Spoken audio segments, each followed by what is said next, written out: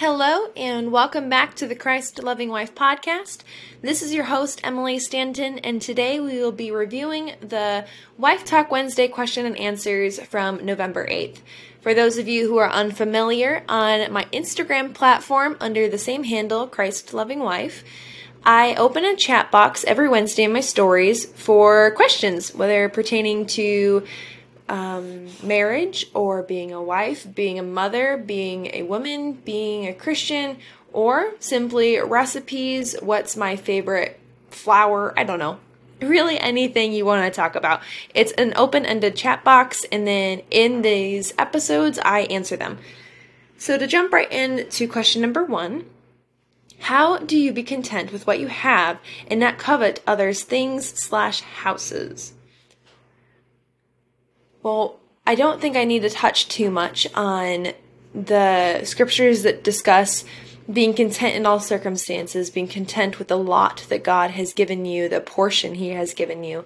Because it sounds like you're saying that you already know you need to be content. So how do we get there? I think the biggest thing to combat covetousness and combat discontentment is a heart of gratitude. Something I have done in seasons and would encourage you to do in certain seasons is when you are discontent in the season you are in, or maybe you're discontent with, as you're saying, the things and houses that other people have, is to start each morning with 10 things that you're thankful for. And have an actual journal. Don't just list them off in your head, but be intentional to take time to write them on paper and thank the Lord for them as you go through them. If you are being covetous over somebody else's, say, their kitchen, and maybe the beautiful grand island that they have, or the mahogany table, or their spice jars, I don't know. Whatever it is that grips your attention, and it's okay. So I guess for a second, I want to say that just because you admire the beauty of something else, just because you appreciate and love to look at somebody else's house, does not mean that you are coveting after that. I think a lot of people get confused, and a lot of Christians get confused in that realm, even thinking about men with lust. A man can look at a woman's feminine body, admire that it is beautiful, admire that she has a feminine figure, and not be sinning. The same goes for women who look at other people's households or the decorations or their family, stuff like that. You can look at another marriage, you can look at another house and admire it, appreciate it, and recognize the beauty of it. And that in and of itself is not sin. It's sin when you become bitter, maybe towards the person, or it becomes sin when you are discontent, or when you have a longing to take what is theirs, not to steal, but to do whatever you can to get it because you are so discontent in the season that you are in, or you're bitter because you don't have it. So I want to just clarify that part. But, so how can you be content when you are struggling with the actual sin of coveting? Yes, thanksgiving. Having a heart of gratitude for all that the Lord has given you. So when you are, as I said, coveting maybe that person's island, thank the Lord that you even have a kitchen. When you're coveting their table, thank the Lord that you have a table. There are so many. The more you write in your thankful journal, the more you will find the infinite number of things to be thankful for, and you are going to begin to train your affections, train your mind to look for the good, to look for the things to be thankful for, because that is the pathway that you're setting your brain to automatically go to. So having a heart of thanksgiving, being intentional to have a thankful journal, and going to it every single morning. And I think the other thing too is if it becomes a habitual sin of where you are consistently struggling with coveting after somebody else's things, there are 2 other options you could do outside of having a Thanksgiving journal. 1, confess your sin to the Lord, because we know that a discontent heart does not please the Lord. And we know that a covetousness heart is breaking the 10 commandments. So confess your sin. See it as serious. Don't see it as a light sin. We know we serve a holy God, and sin must be taken seriously. So confess it before the Lord. And then 2, if there is a place where you're consistently being tempted to covet. For instance, maybe Pinterest is something that's hard for you, or maybe Instagram is hard for you. Be intentional to radically amputate so that you would not be tempted to sin against the Lord. Thankful journal, repentance, and radical amputation were necessary.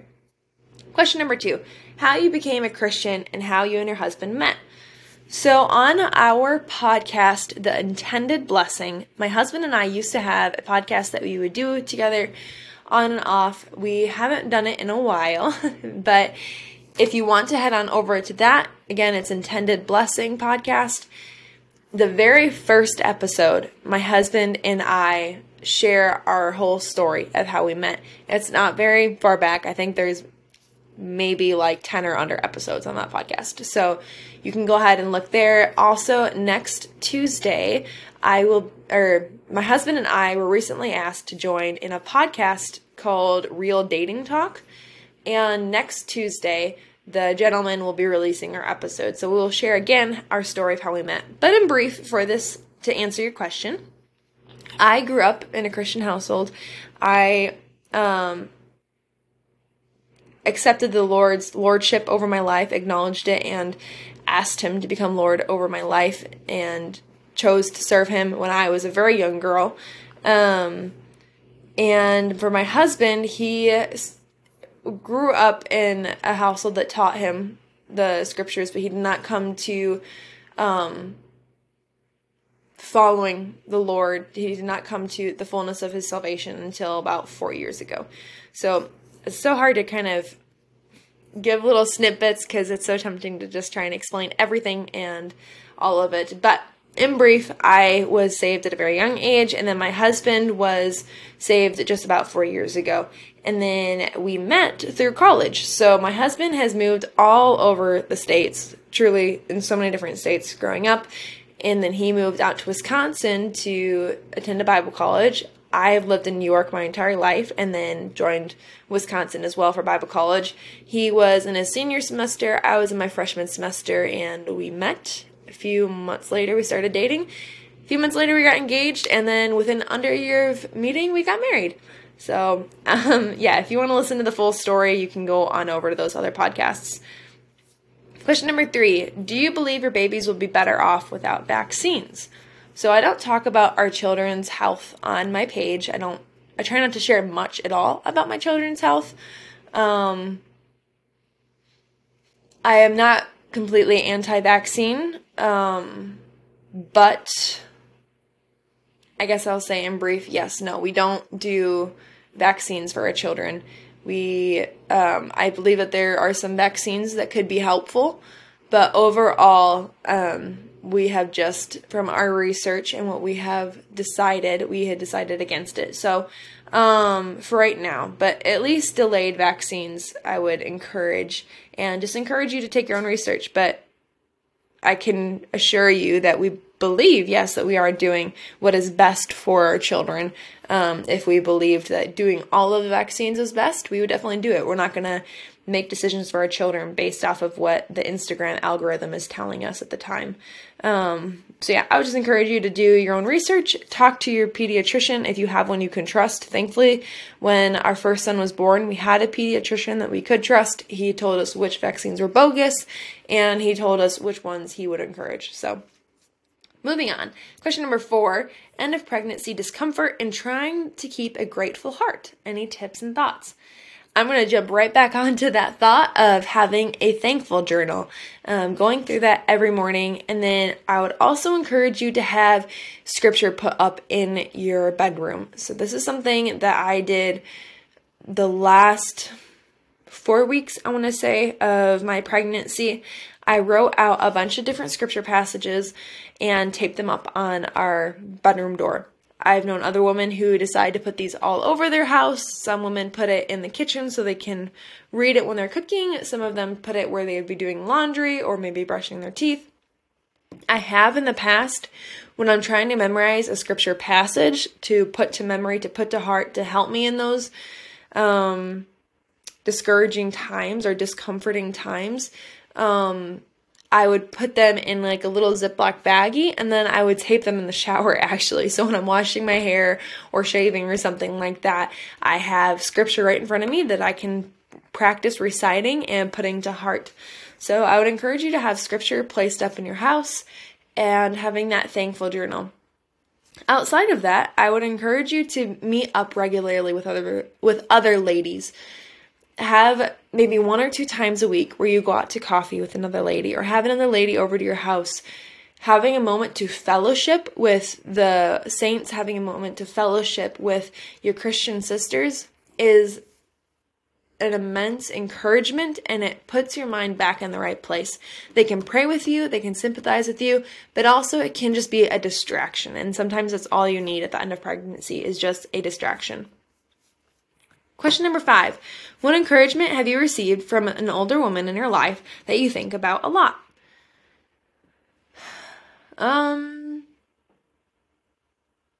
I think the first 2 that come to mind, so I wrote down these questions, but I didn't really formulate any responses. So I'll say the first 2 that just came to my mind, and then if any other follow, I will share those too. But the first 2 that come to mind are one, I think before I got married, my mom actually shared with me when I was struggling a lot with anxiety and stuff like that. She had told me to stop saying, what if? Like, what if this happens? What if this happens? And she told me to start praying, even if. So when I would struggle with saying, what if Will dies? My husband, what if Will dies? She challenged me to pray, even if Will dies, still I will worship. Or when I thought of, what if the government collapses? I had to train my mind to pray, even if the government collapses, God is still on the throne. So that was something that can be applied in all different areas of my life, and I think about that often. Another one recently is my elder's wife encouraged me when I told her I was struggling with keeping my toddler under control, disciplining him, and just not knowing how to handle him, I guess. Something she had told me was one of the best forms of discipline is being disciplined yourself to have a joyful spirit. She said a joyful mother, no, how did she word it? I think it's like joy is a mother's superpower or something like that. And I have seen that be actually really effective. There are even days where maybe I am so drained and I don't have the energy to really pour into my son that I will fake laugh. I will randomly fake laugh around him. And it does give him a smile on his face, and he does giggle back, and he has a lighter mood after that. So if you want your son or your children to be more joyful, to be more content, to be more obedient, you have to model that for them. And having a joyful spirit, having a joyful atmosphere about you is a great way to do that. I think the only other one that comes to mind right now was when my grandmary told me when we had our first child, she said, you have to let them cry it out. And I said, I know, and I was trying to be all proud, like, I know how to do it, like, and she just said, no, you don't understand. She said, it's going to hurt you more than them to hear them cry. And I think just having that to look back on and remember has been really encouraging me at times when I feel as though I know what I'm doing is best for my child. And I'm not talking specifically about crying it out. I'm talking about all sorts of stuff. Sometimes I know what is best for my child, but his cry breaks my heart and I want to give up and give him his way. But I have to be diligent to know, no, I need to do what's best for him, even if it's more painful for me. So yeah, I think those 3 are the first that come to mind. Moving on to question number 6. What are you reading right now? Currently, I am in Ephesians for the Bible, and I've been jumping back and forth. Every now and then I will go to Psalms for a day, but then I'm trying to get through. I did Galatians. I am almost finished with Ephesians. Then I want to move on to Philippians and Colossians. But every now and then I pop back over to Psalms for just a day, just for the encouragement and the purpose of just fixing my eyes on who God is, of what man is, and our interaction with him. As for side books, I am listening to a Nancy Wilson book I believe Praise Her in the Gates is the one I'm going through right now. I'm listening to that when I do my laundry each day. And then for my paper copy books that I'm going through, every morning I read Verses of Virtue. And that's a collection of poetry, free verse, short stories that encourage women to be godly mothers, godly wives, and godly just women in general in their communities. So I've been going through that every morning. And then I just picked up the book from Tim Challies, I believe is his name. And I want to say, here, I have it right here. Yeah, Tim Challies is his name. And it's called Devoted, Great Men and Their Godly Moms. I just started that though, so I haven't gotten very far into it. Last question, how to prepare your body for pregnancy. I would encourage you to be upping your water now, so it's not a shock for your body to be having such a large water intake when you do start getting pregnant. I would encourage you to be cutting back on sugars, things like that are just not going to be healthy to have throughout your pregnancy.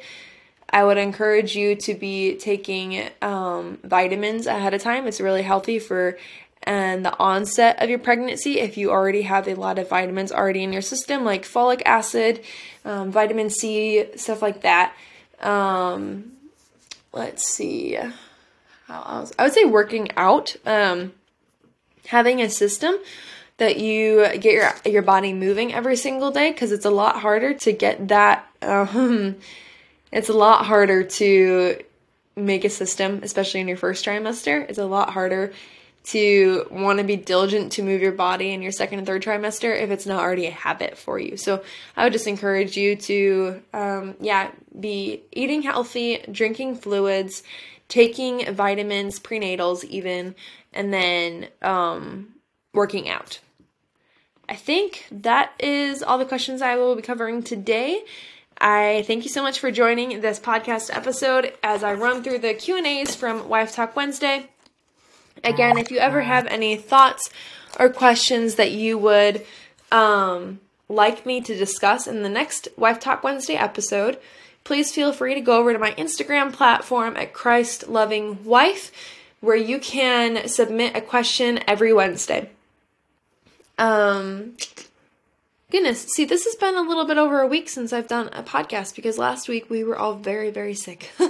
And I'm just kind of delaying my time here. The last thing, there we go, that I wanted to say was if you could please subscribe to this channel and leave a review that helps boost my podcast up higher to where it reaches other people's algorithms.